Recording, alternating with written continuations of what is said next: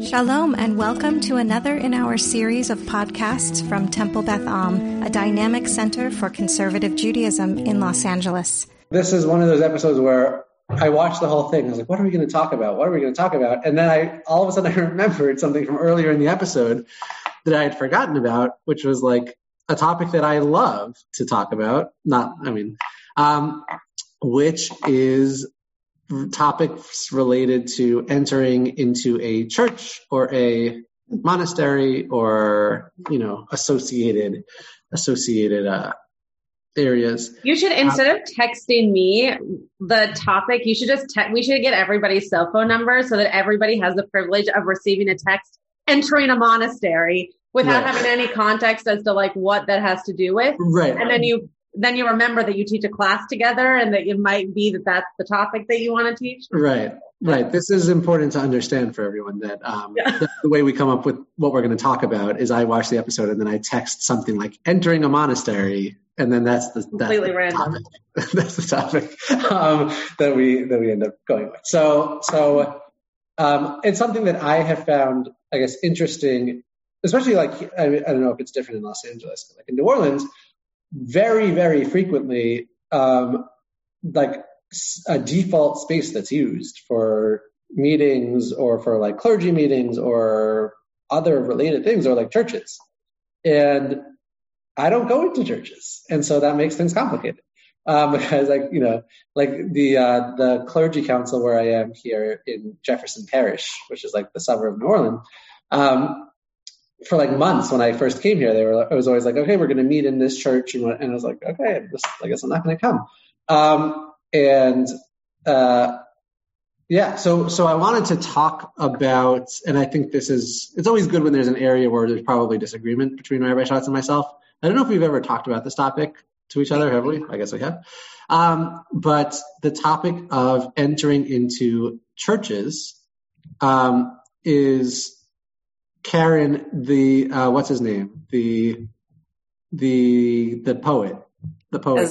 Azaria is like keeps being at this poetry reading thing in like a monastery, right? Where they're like, to be fair, my response to that text message was, no one's going to remember this moment of the episode, but it will be a very interesting conversation. I hadn't either until I thought back on the episode, and I was like, I just want everybody to be clear as to how this is playing out in real time. Yeah. But I felt like it was the best. It's like a good topic because it's really the only topic. There's not really much of a topic otherwise. But it's also a good one because it's one we haven't discussed, and it's also, I think, like a really interesting one that people don't know, which is always the best topics. I feel like for these classes, like things that people don't realize are like things. For Azari, it's clearly not so much of a thing because he's like in there with his kippah listening to people read poems in Chinese, but like. Halakhically, it is a problem. It is an issue.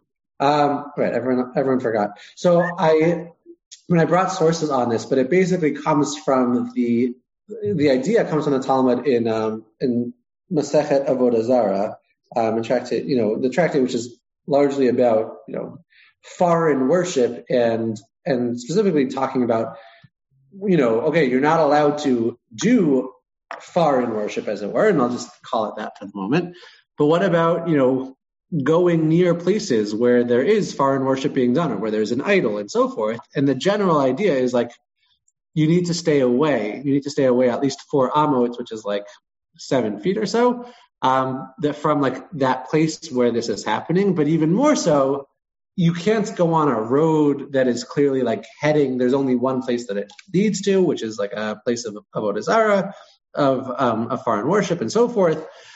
So this is sort of what comes up in the Talmud. And then later on, right, this was sort of like not so much of a conversation for most of Jewish history because typically we were pretty oppressed in places that, right, we did much better in Arab lands than we did in Christian lands historically.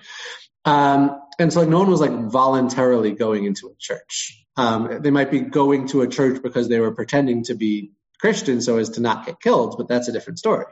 So this really is something that comes up much more in recent history, both in the land of Israel and in America, whether it's related to art or like in Israel, you're going on a tour of Israel and they want to take you to the Church of the Holy Sepulchre or whatever, these kinds of things. The question of, it seems like a convent says Barbara. I forget what it said on the. It said something on the top. So Jews associated with secret services in the church. So all of these are like good questions and good things to raise because, So one thing that does come up early, I think the earliest source, I'm just going to pull up. This actually isn't my source sheet. It's from my head of my rabbinical school, Rabbi Linzer. It's a long source sheet, but we're going to jump past the mosques and right into the churches. And we're going to skip. So these are like the earlier sources, but you want to maybe say why you're passing the mosques? We're passing mosques because they don't go into a mosque in the episode, but also because mosques are also generally seen as not having the same problem because, for one thing, there's no iconography, which is one big issue in churches, and also there's a debate about whether Christianity falls under this category of avodah zara, of, let's say, foreign worship, which, by the way, I think something that the Torah differentiates between, and we in like common lingo don't. Avodah zara means foreign worship, which is actually related to worshiping God, but in a foreign manner. Right. It also says in the Ten Commandments, you should, lo yelecha Elohim acherim. You shouldn't have other gods. So that is actually a different prohibition. There's one prohibition against having additional gods, and separately there's a prohibition against avodah zara of trying to worship God, but in a foreign manner. And that's where Christianity is a problem. So in some of the sources, like the later sources, so the first one from the Rush, who's early, he's 13th century, talks about if you went into this place for safety, you ran into a fortified church, save yourself. He says, that's fine. You're not going for spiritual salvation. You're going for physical salvation. That's not a problem. But when it comes to the later sources of people who are just sort of their own volition going because they're interested in sitting and going to a church, that's where they're like, no, you can't do that. That's a place of avodah zara. So we have Rav Moshe Feinstein, who talks about this. He talks about even the art. He says, the only reason they had the art was to draw people into the building, to try to draw you closer to this faith. So even if it's just for the art, it's still no good. Rav Ovadia and Yechav Adat similarly talks about how, there's no, and what Rav Ovadia adds that I think is interesting is this matter of tours, right? Because Rav Ovadia is in Israel and he's saying, it's responsibility of tour guides to be very careful about this matter. They should not stumble nor cause others who are visiting Israel to stumble by bringing them into churches. It's bringing a stumbling block before the blind. So those are just a couple of sources related to that, but you don't really have the question about the Jews of Spain is an interesting one because, so Jews hidden in churches during the Holocaust is one question, and that seems to be totally okay. Because if you're in a church for safety purposes, you're good. That's okay. There was actually, it didn't relate exactly to this, but when I lived in Manhattan in Washington Heights, there was someone who had fled to a church. She was, an undocumented immigrant and sort of claimed asylum in a church. And she lived in that church for with 2 kids for months because she was afraid of, there was a ICE raid or whatever, and so she claimed asylum in this church and and she was sort of safe there. So yeah, if you're going into a church for safety, totally fine. Right? Everyone says that's fine. The issue is if you're going for pleasure, you're going just to check it out, you're going to support a friend, these kinds of things. Right. If you're pretending, and this Renee talks about what I was sort of touching on a little earlier, right? If you're going to a church to pretend to be Christian so as to not, be found out and killed, also sort of a different question than, Azaria just going to a poetry reading in church. I don't know what you cooked tonight. Is it okay to tour churches just for the physical attraction? So Rav Ovadia would say no. Right? I think that entering into a church, even if it's not when people are praying, and you're not entering into the sanctuary, you're just entering into the external part of the building and so forth. Generally, they would say no. Again, this is different. So memorial service, great question. I would, again, at some point I'm also going to speak, and I think that this will be, okay. I just think that there will be different answers to these questions than the ones that you'll probably. But mine are the right ones. So. No. Mm-hmm. Sanctuary space, right? Yeah. So lots of things about churches and asylum, and that's sort of its own thing, but separate from visiting because it's pretty or because it's historic or and so forth. I see Norman's questions. Should we take the people who have raised hands and then you want to talk Rabbi Schatz? Yeah. Take your dad and then Debbie and Steve, and then we can keep going. Okay. Padre. So you mentioned that it's okay to go into a church for safety, but aren't we taught that you can violate any of the mitzvot in order to save your life, except for 3, and one of those 3 having to do with avodah zarah? Good. Yes. Very good point. I was also thinking that. So I think that's why the question arises is, right, when we say the big 3 things that, you're supposed to die rather than, do, one of them is avodah zarah. However, it talks about in this case, and this might be a difference with like the conversion, like the sort of secret Jews versus like if you're physically just going into a church because there's a mob outside and you want to enter a fortified building, which happens to be a church, right? Like you're not praying, you're not bowing, you're not doing anything like that. You're just entering the space. So you're not actually doing avodah zarah. You're just entering a makom avodah zarah, which is a less stringent prohibition. But isn't that the same about you going to a clergy meeting? Yeah. Which, again, I said it's a less stringent prohibition. Right. I didn't say there's no prohibition. It's just a less. Right, okay. Yeah. Debbie and Steve. So my family in Australia is Chabad, and they would not step foot in a Reform or a conservative synagogue. Mm-hmm. Yeah. This is how Rabbi Pernick and I have had this conversation before, so I will let him answer the question. Yeah, you don't want to answer it? What? People are going to like my response better, so you should go first, and then I'll follow up. So like Rav Moshe Feinstein, for example, is very similar in his writings about non-Orthodox synagogues. He doesn't like describe them as churches, but it's the similar conversation about entering into a place, even being on the road to a place that is that's he wouldn't call it avodah zarah. He might call it minut, like heresy. But actually in the Gemara, in one place it talks about minut, it talks about heresy, and in a different it talks about a place where there's idols. So they both sort of appear.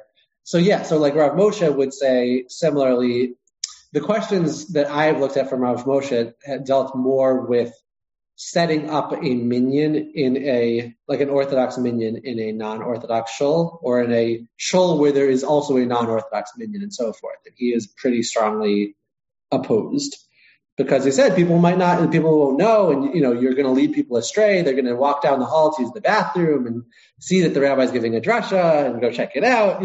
So he's very opposed. So there's a lot of Orthodox people will not enter into a non-Orthodox synagogue similarly. Though I don't think they would say it's like the same type of prohibition, but they similarly would not enter for similar reasons related to like suspicion, chasha, that people might think that you're going there to pray, and so so that's definitely a thing.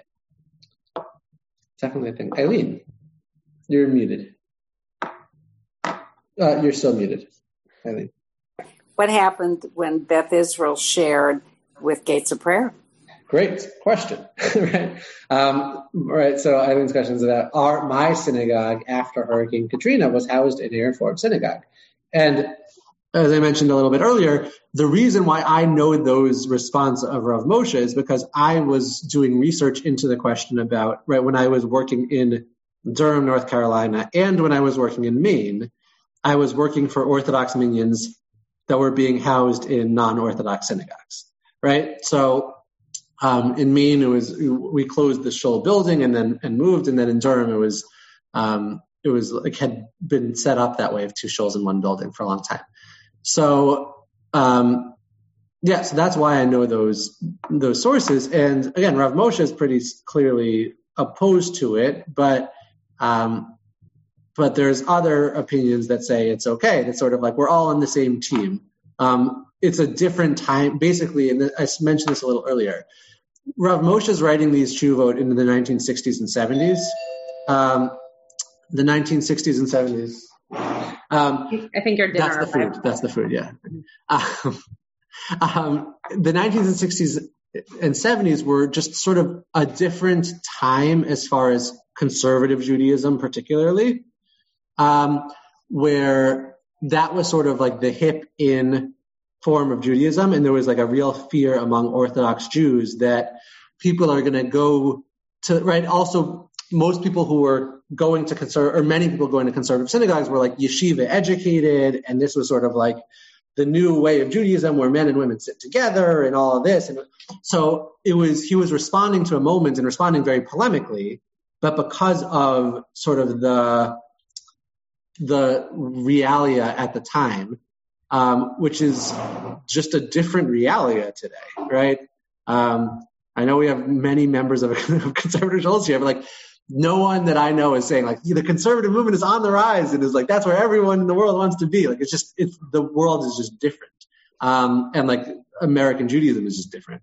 So his polemicizing was very much in response to what he was saying at the time, which I think might be different nowadays, given the different facts on the ground. Okay. Can I?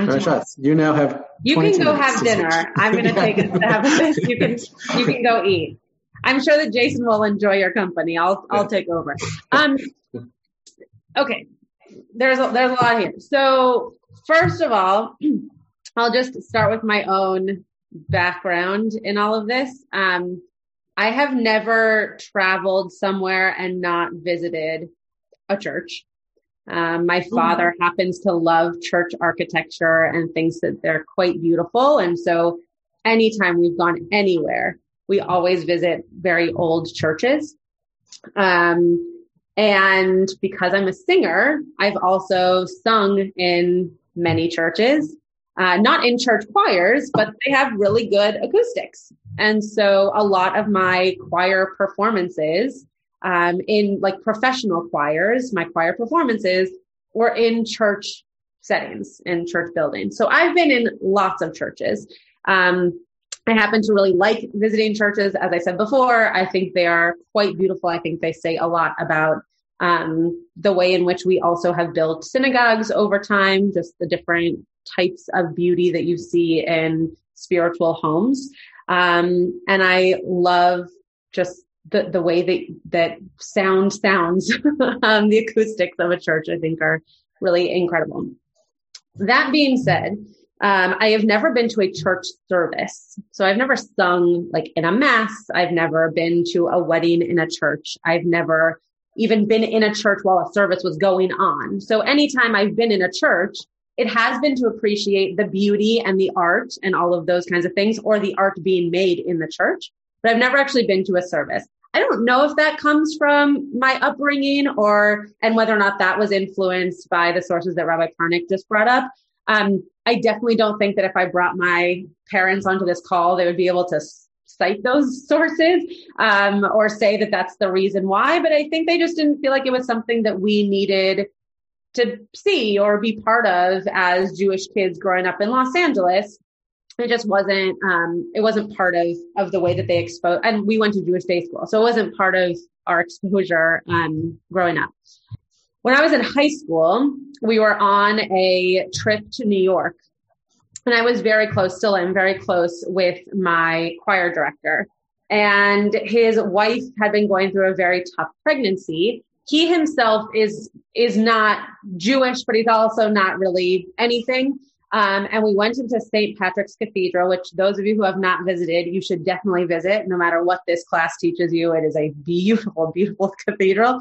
Rabbi Parnick's just going to continue eating dinner. And it's just gorgeous. Anyway, so we walked around, a bunch of Jewish high school kids walked around this cathedral, and our choir director at a certain point just sat down in the pews. I don't remember if he kneeled or not, but he sat down in the pews and started to pray because his wife was going through this really tough pregnancy. And we were just in a space of, it was a spiritual home, or could have been any kind of chapel. He felt a connection.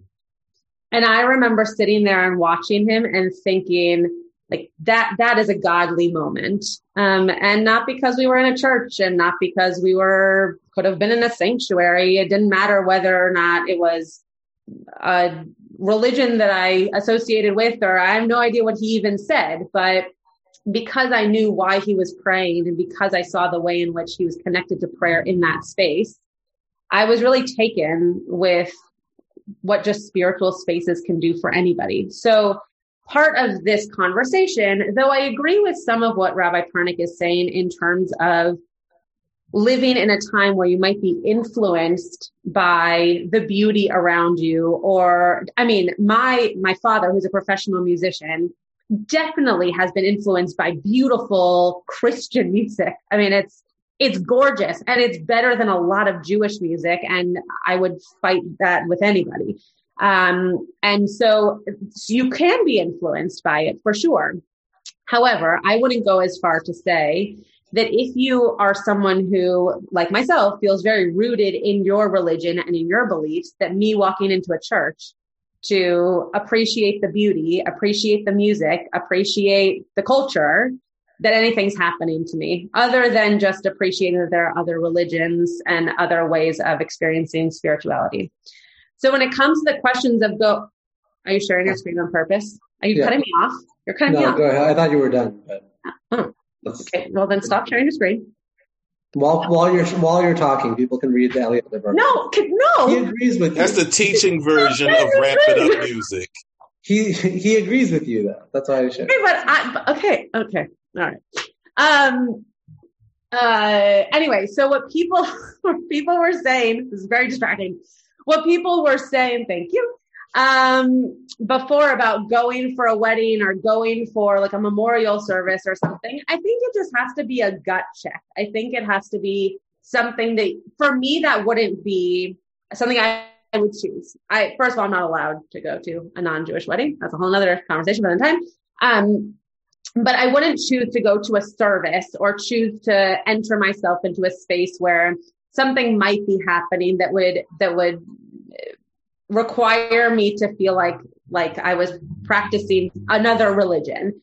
That doesn't mean that that's the right way for everybody. There are many families that are blended families. There are many families for which many of the life cycles that will take place in a church and not in a synagogue. And so you have to decide for yourself. Again, this isn't halacha. This is me, Rebecca Schatz, just sharing my own opinion. But that you should decide whether or not it is worth it for you to be in a church for those kinds of moments, or if it takes something away from your Judaism and your Jewish identity to be in those spaces. I would posit that in the 21st century, most people would choose to go because that would be honoring their family and being part of that experience. And there are others who would say, no, I just would feel too uncomfortable. So the halacha would be, don't go. You shouldn't be in those spaces while those kinds of experiences are happening. And I think just like with a lot of the things that we've discussed in this class, there's also room for all of us to think about ways in which we would be honoring our family or honoring our friends or whatever by being at least part of those moments. Okay, Rai Pernick, it seemed like you had something that you wanted to share or say. I was just going to share briefly that for the Eliezer Berkovitz, who he taught at JTS, was that right? Or, I didn't go to JTS. I don't know. Well, whatever. Eliezer Berkovitz, who was like a big rabbi, kind of conservative-ish. But his point was basically similar about, he says like, no one's tempted, and this is not necessarily exactly true, but basically like, it's only a tiny minority of Jews find any value in Christianity. For example, the terrible group Jews for Jesus in the United States. Because Jews today are not influenced at all from the glory and the icons in the churches. Right. So he would basically argue along with kind of what Rabbi Schatz is saying. Like, it's like no one's tempted to become Christian. So like, if you're tempted to become Christian, don't go. But like, if you're not tempted to become Christian, which is the vast majority of people, you got nothing to worry about. That's the Eliezer Berkovitz approach. But again, that's not the one that's typically followed. Okay, Terrell and then Rachel. Okay, so as a convert since January, coming from a Christian background with a pastor father, I have a different perspective on this. For me right now, I'm actually trying to go through all of my old Christian materials, trying to say, what can I get rid of? Being also I'm a librarian, so I'm a hoarder of information. A lot of the preaching stuff I'm trying to get to friends was like a lot of the worship albums are very hard because they're very good singing. And a lot of them, when they aren't talking about Jesus, talk about God, I still connect to those. But for going to church, for me at this point, is much more of an infuriating situation because I know theology and I know when I go in there and I'm like, and they're saying things about sin or the need of Jesus. I'm like, no. And this is ticking me off. So for me as a person who came from that, who's deeply immersed in it, well, also it's also much more personal because even though I converted, I still have there will always be a spot in my heart for Christianity. That's never going to go away. So I believe in, I still appreciate the beauty of it and the people and the religion, even though I'm not in it. But just going to a church for me, it was a service, is much more personal and for much more hard. Yeah, that's such a beautiful point, and it's like a very big point that we could talk about in all different directions, right? When you're so connected to something, you feel it differently, and you, on the one hand, you appreciate its beauty probably in a different way, and you also have a much easier time criticizing it because you feel closer to it and deeper for it. Whereas if I go to a church service, I can find beauty in it, and the things that I don't necessarily agree with, I just kind of let those roll off my shoulders because there's no deep connection. But what you're sharing is really beautiful and something that I am sure other conversion students have thought about and have probably wrestled with as well in terms of what is it that you hold on to in terms of that beauty and what things are also going to constantly permeate your own religious identity, no matter what that religion is, right? And how you're going to be able to live balancing, I'll say, instead of juggling those things within you.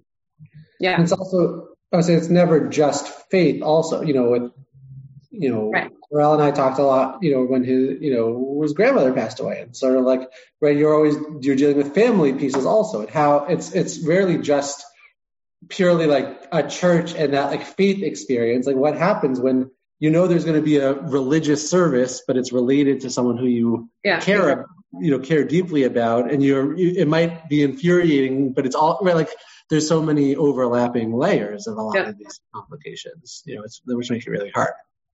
Rachel. I'm stunned that conservative rabbis are not supposed to attend weddings of two Christians marrying each other. So I just see no rationale for it at all. And if indeed it's a sin, it's guilty. Because I love celebrating. Mixed marriages are hard, but when two Christians marry each other, it's no more difficult emotionally than two Jews marrying each other. Let me just clarify, because clearly I wasn't clear. So let me just be clear. In a church, as part of a mass, if two Christians are getting married on the beach in Honolulu, I can show up as just a human, right? I can't officiate, and they probably wouldn't want me to officiate, but I can be there. I can be in the vicinity of it. But in terms of being present in a church service for two non-Jews, all the more so an intermarried couple, that's where I cannot be. Though intermarriage, as Judy pointed out, now conservative rabbis can, and many won't, even though this was passed, conservative rabbis can be present, but cannot yet officiate. So sorry, I wasn't clear about that. Yeah, it's,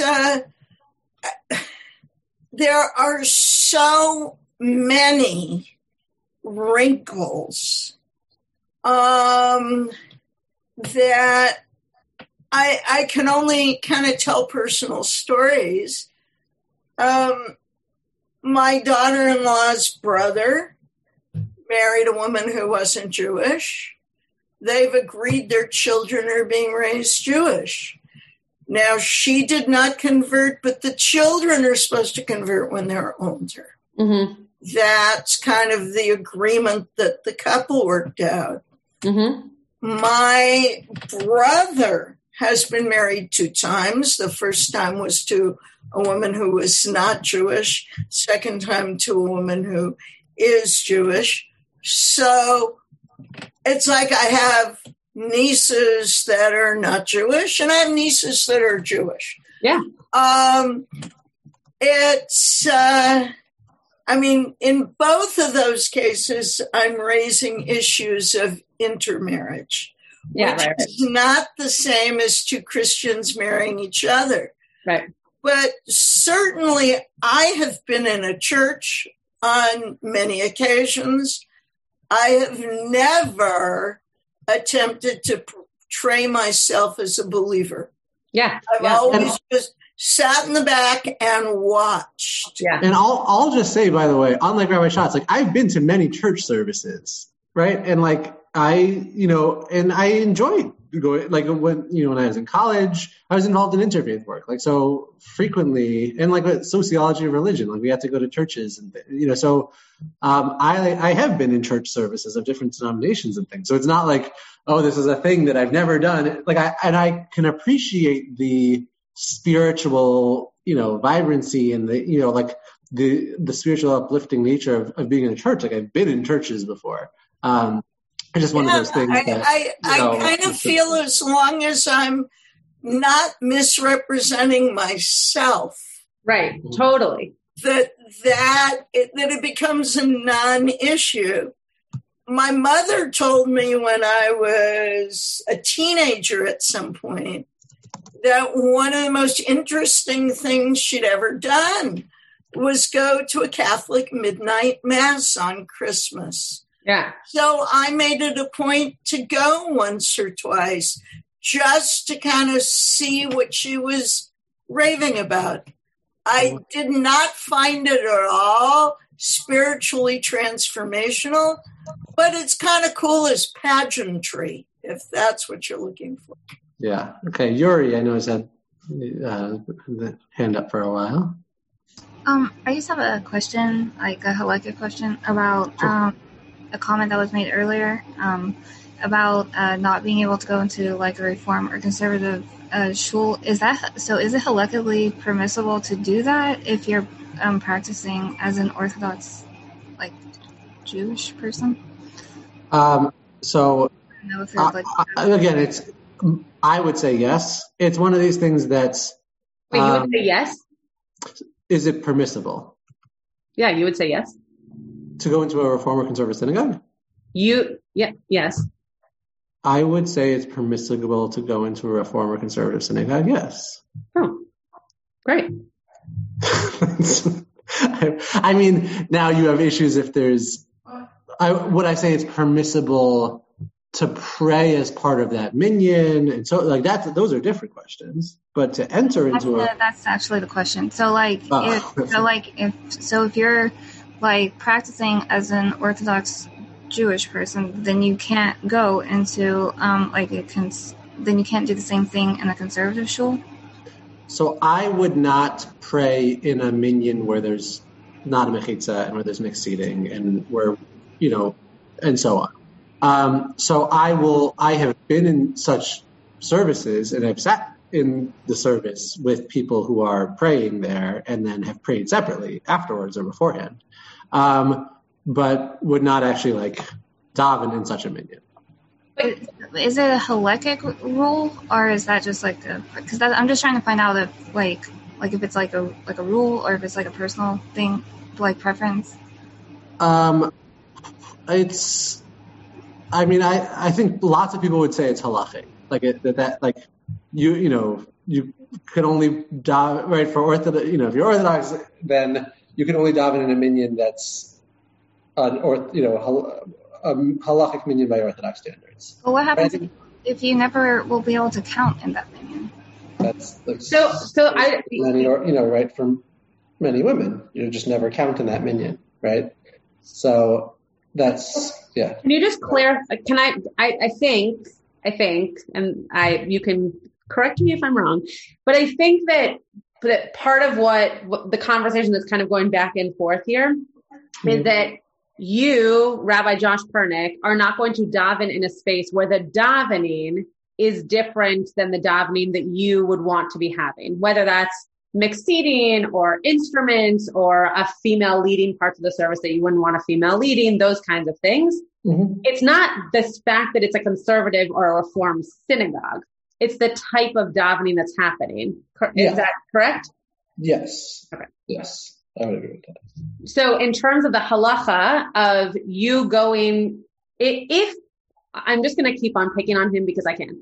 If Rabbi Pernick were comfortable as an Orthodox man, which I am not to the entire world on a podcast saying that he is, but if he were comfortable as an Orthodox man going into a conservative synagogue where I, a conservative rabbi and a female, would be leading a part of the service, it would be okay for him to be in the space, right? So it's not about the space itself. So going as an Orthodox Jew into a conservative, I'll give you an example. This Tisha B'Av, we always come together with two other communities in Los Angeles, one modern Orthodox and one that's kind of post-denominational, that is run by conservative and modern Orthodox rabbis, but kind of a catch-all community.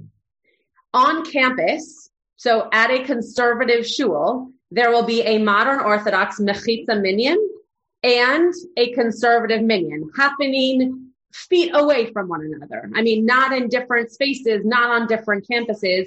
And the modern Orthodox rabbi is davening in his minyan, but still on our campus. So we're going to have the same thing also Saturday. But you're doing Saturday night.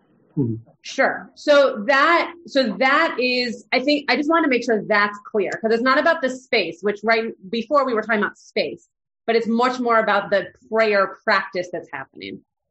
So if you're comfortable with the prayer happening in a conservative synagogue, halachically, you can go from an Orthodox synagogue to a conservative synagogue and daven there. Okay, I was just kind of confused. I thought I was doing everything. I thought I was doing something part of it wrong. Because on Fridays I do go to Beth Israel, but on Saturdays I go to Shir Hadash. And so I just was like, oh no. If you feel comfortable with the davening that's happening at Shir Hadash, you're doing nothing wrong. Right. And we can touch base offline also, Yuri, about that. So, but yeah, I mean, I think, right. So for me personally, as Rabbi Shah, right now, there's three different things. One thing is entering into a synagogue. So as we touched on, some Orthodox Jews will not enter into a non-Orthodox synagogue. Separately, there's sitting in a synagogue where there is a service taking place. And separately from that is praying as part of that, as part of that minyan. Right. So those are three different things where different people draw their lines in different places.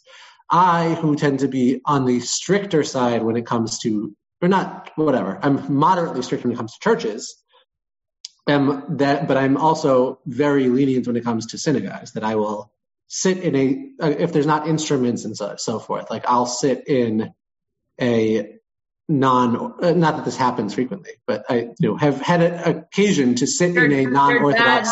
Your dad does happen to be a pulpit reform rabbi, so. Right. But often the services, when I've been to services there, it's often because it's before it's actually Shabbat for, candle lighting time. So it's been able to, but in other settings also, I've sat in at conservative and reform services if there's not instruments and so forth.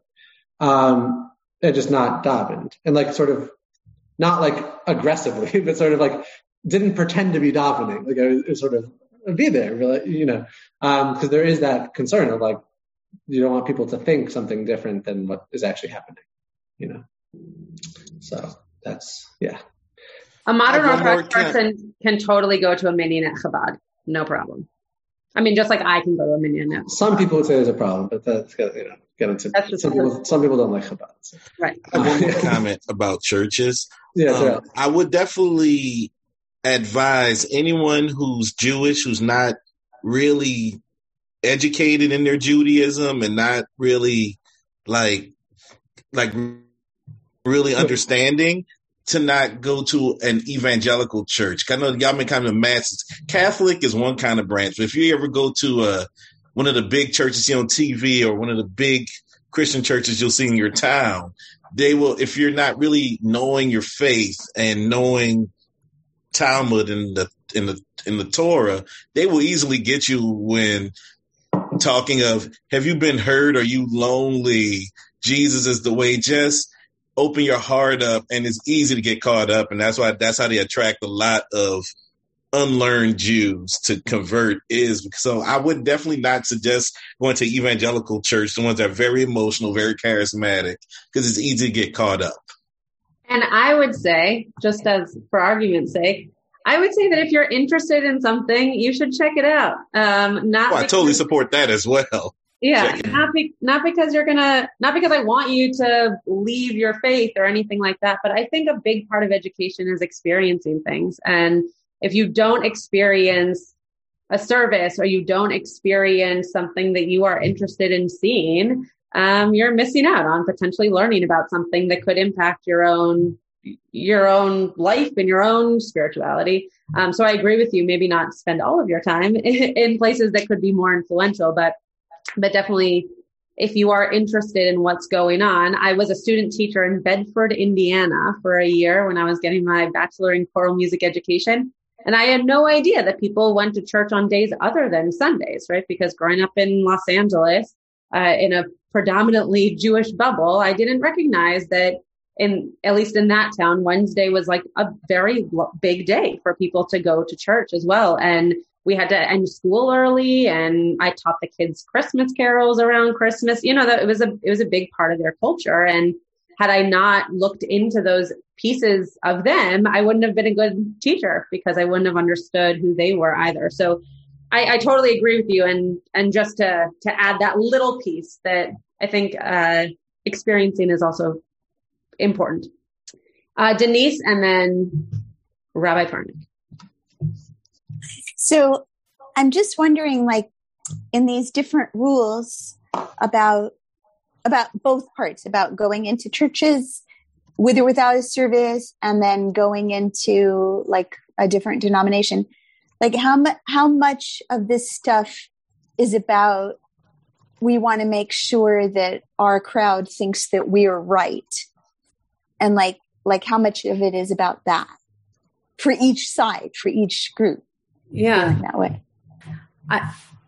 It's like an interesting question. I don't actually know if it's so much about that. I mean, you heard Rabbi Parnick and I teasing each other about who was right. I think that there are elements of kind of standing your ground when you believe that that's the right way of doing something. And when Rabbi Parnick says, "But I'm right," I mean, he believes that he's right. He's not just saying that to get my goat. But I don't know that it's so much a hesitancy around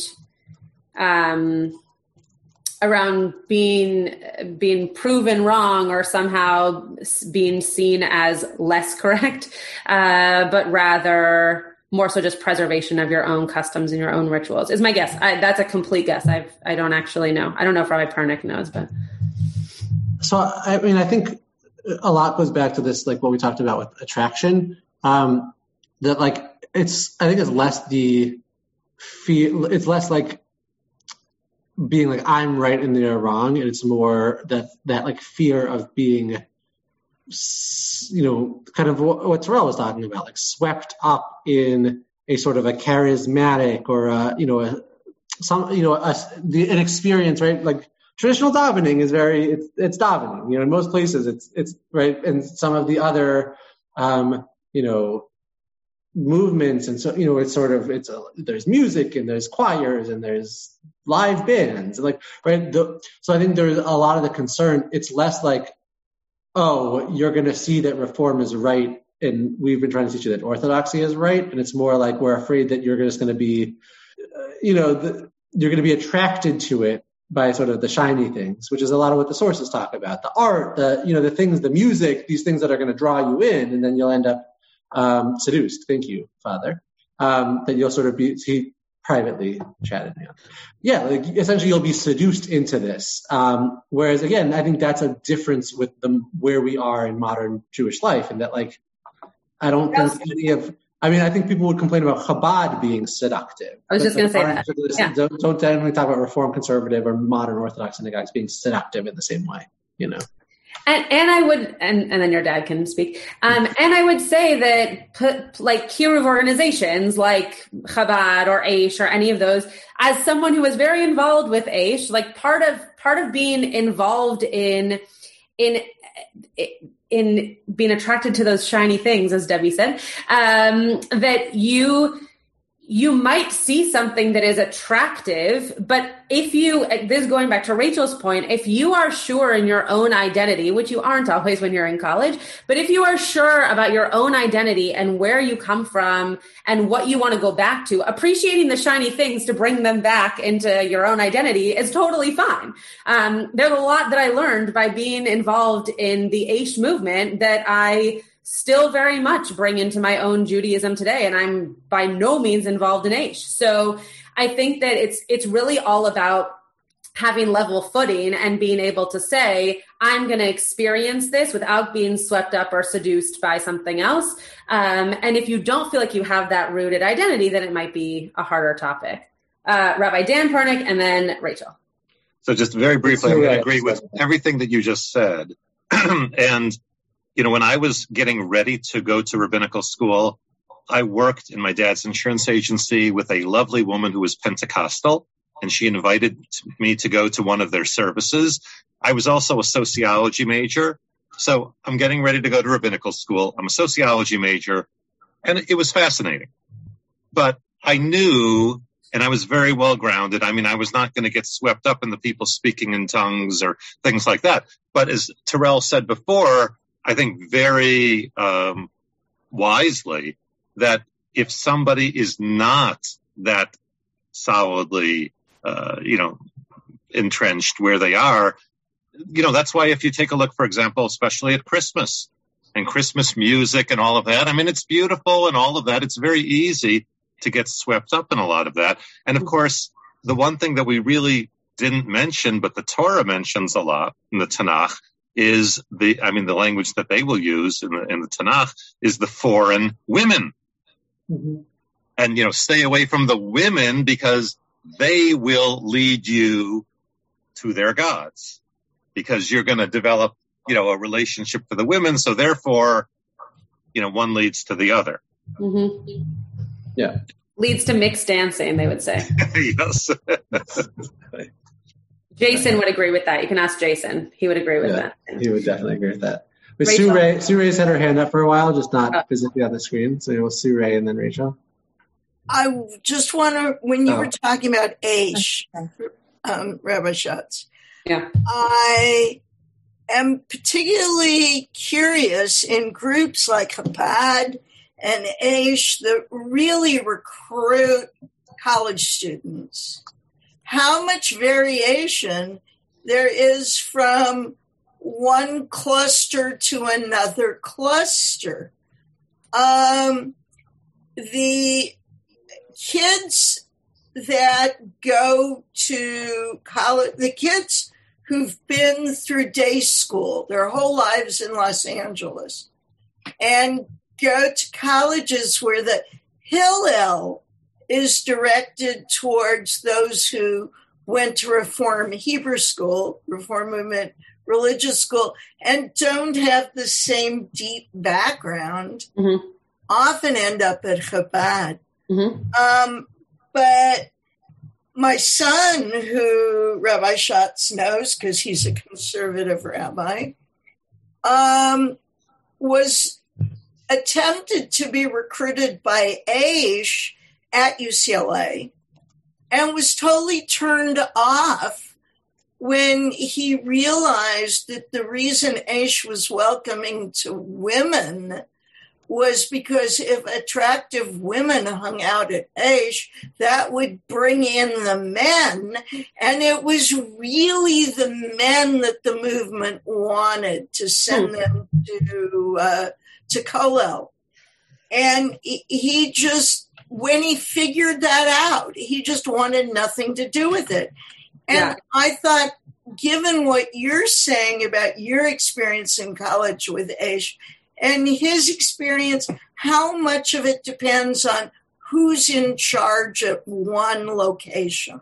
Yeah, totally. It's a great question, and it's a question I've answered a lot. I've never heard the women piece, which I'm going to just take and just deal with in my own psyche. But I'm going to let Sue Ray ask her question, and then I'll come back to that. I have a response, but I'll let Sue Ray speak first. Okay, I was just going to say I was brought up in a very small town in Mississippi where I was the only Jewish girl. There were two cousins that were guys that their fathers were Jewish, their mothers were not. So they would go with their father for holidays to the synagogue and their mothers to church. I knew I was Jewish. My parents drove me 70 miles every Sunday to Sunday school and for Friday night services. So I knew I was Jewish, but I'm lucky there was no anti-Semitism with my friends. I went with them to church. They went to my synagogue for my confirmation. I had 2 rows of friends that drove for confirmation. And I think for me, it's all part of education. Totally. And for one to know about each other's religion. Mm-hmm. And so I never had a problem. My mother lit candles every Friday night. Mm-hmm. We came to New Orleans every year for Rosh Hashanah and Yom Kippur to Beth Israel. So, I mean, I knew I was Jewish, but yet I could go to a church to be with my friends, not praying, but for them to see that I could go there and that they would come. For Christmas, I would go to my friends to see their tree. They would come to my house when I would light, the menorah and all of that. And as I said, they would have never known had we not intermingled and known about each other's religion, which was very beautiful. Yeah, I mean, I think it's one of the reasons I at least hear in Los Angeles a lot for parents sending their kids to Jewish day school only until 8th grade and then having their kids go to public school for high school because they want their kids to be exposed. I did not do that. I went preschool through 12th grade at Jewish day school, but to have the exposure to other religions and other cultures and other ethnicities. And by the way, the fact that your parents drove you for all that Judaism, that just speaks to our class last time on how you should drive to get to your Judaism because you were able to really see I just appreciate saying things that I know are just making Parting's blood boil. You're able to say like your Judaism was very much so a part of your identity, even if there were elements all around you that were kind of pushing you to potentially either do something else or have life be easier or not do it at all. So I totally agree. And I think there's a lot of a merit and a lot of, as you said, education to having those interfaith to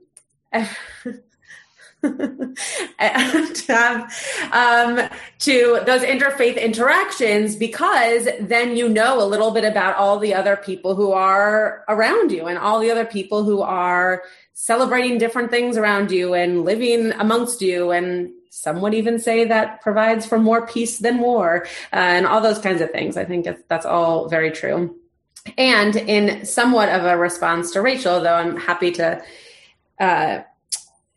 talk more about this offline. I think one of the I can't even have this chat open. It's just distracting me. Okay. I think one of the elements of this kind of exposure to other religions also lives within the Jewish movements, right? I grew up very much so rooted in the conservative movement, and I have always been infatuated with the different elements of orthodoxy. I think that's part of the reason that I did Aish. I think Aish and Chabad on campuses are also sometimes, depending on what campus you're on, sometimes feel more like home, even if the Judaism doesn't look the same, because you're literally going to a home for Shabbat dinner, or you're being fed by a mom and a dad. And that's very different than picking up your food from, the Hillel counter, and sitting with your friends at a table. So I think that those are certainly elements of that. And yeah, sometimes it has to do with how rooted you were in your Judaism, but not always as a negative. I think that the fact that I was so exposed to Judaism in my upbringing made me want to experience even more in college to see kind of where I landed in between. Obviously, there are the opposites, right? That people go way off the deep end. What if experience one way or the other, right? They might have grown up Orthodox and then decide no, secular identity, not even Judaism is more for me. So again, happy to talk more about that offline, but I do think that even though we're talking about different religions, you can also see it within your own religion, Judaism, Christianity, right? It's within the religions as well that people are trying to experience different parts of it. Any last words about how right I was in everything I said this evening? Ask Jason to be the tiebreaker. On which question? The topic? Do you go into a church? You go to church. Generally not, but it might depend. Generally not, but it might depend, he said. I was actually having this conversation with Michael. I was going to say, I was having this conversation with Yehuda Glick when he called me, I mentioned last night, because he's going to speak in a church, and I said, I'm actually I'm talking tomorrow about speaking in churches, and he actually made a comment that he was debating between spending Shabbat here in New Orleans or spending it in a conservative synagogue in Mobile, Alabama. And he was like, well, if I'm going to speak in a church on Sunday, then I guess there's no problem with going to a, conservative synagogue in Mobile on for Shabbat. Kind of. So there. It was not the way to end this class. Just a thing to say. You can cut that part out of the recording. No, I'm not going to take the time to cut it out. You said it. Okay, Michael. Very quickly, we've now gone 2 weeks without even a different topic, even mentioning how Hodaya has treated the institution of marriage. Her breakup. True. That's true. Or if at least some comments from one of you. I mean, maybe not tonight, but it's a good thing for us to discuss. Meaning it's already pretty late, but I don't know. But it is some definitely. Point. It doesn't have to be tonight. Yeah. She looks pregnant. I'm not sure that her looking pregnant. We'll just leave that to the side. But yes, I can talk about that next week. While Josh is witnessing his brother get married, I am happy to talk about marriage. How does that sound? I want to invite all of you to come to church with me on Sunday. We're going to have a great time in Jesus. How many episodes for next week? So just one episode. Rai Pernick, his meeting got canceled. That's why we didn't do 2 episodes and start later. So when he's back from Israel and when we have to start a little bit later, we will do 2. But for next week, it's just episode 8, season 3. And that's that. You have been listening to another in our series of podcasts from Temple Beth Am, a dynamic center for conservative Judaism in Los Angeles. If you enjoy these podcasts, we invite you to write a review on the Apple Podcast site or wherever you get your podcasts. For more information about Temple Beth Am Los Angeles, go to tbala.org.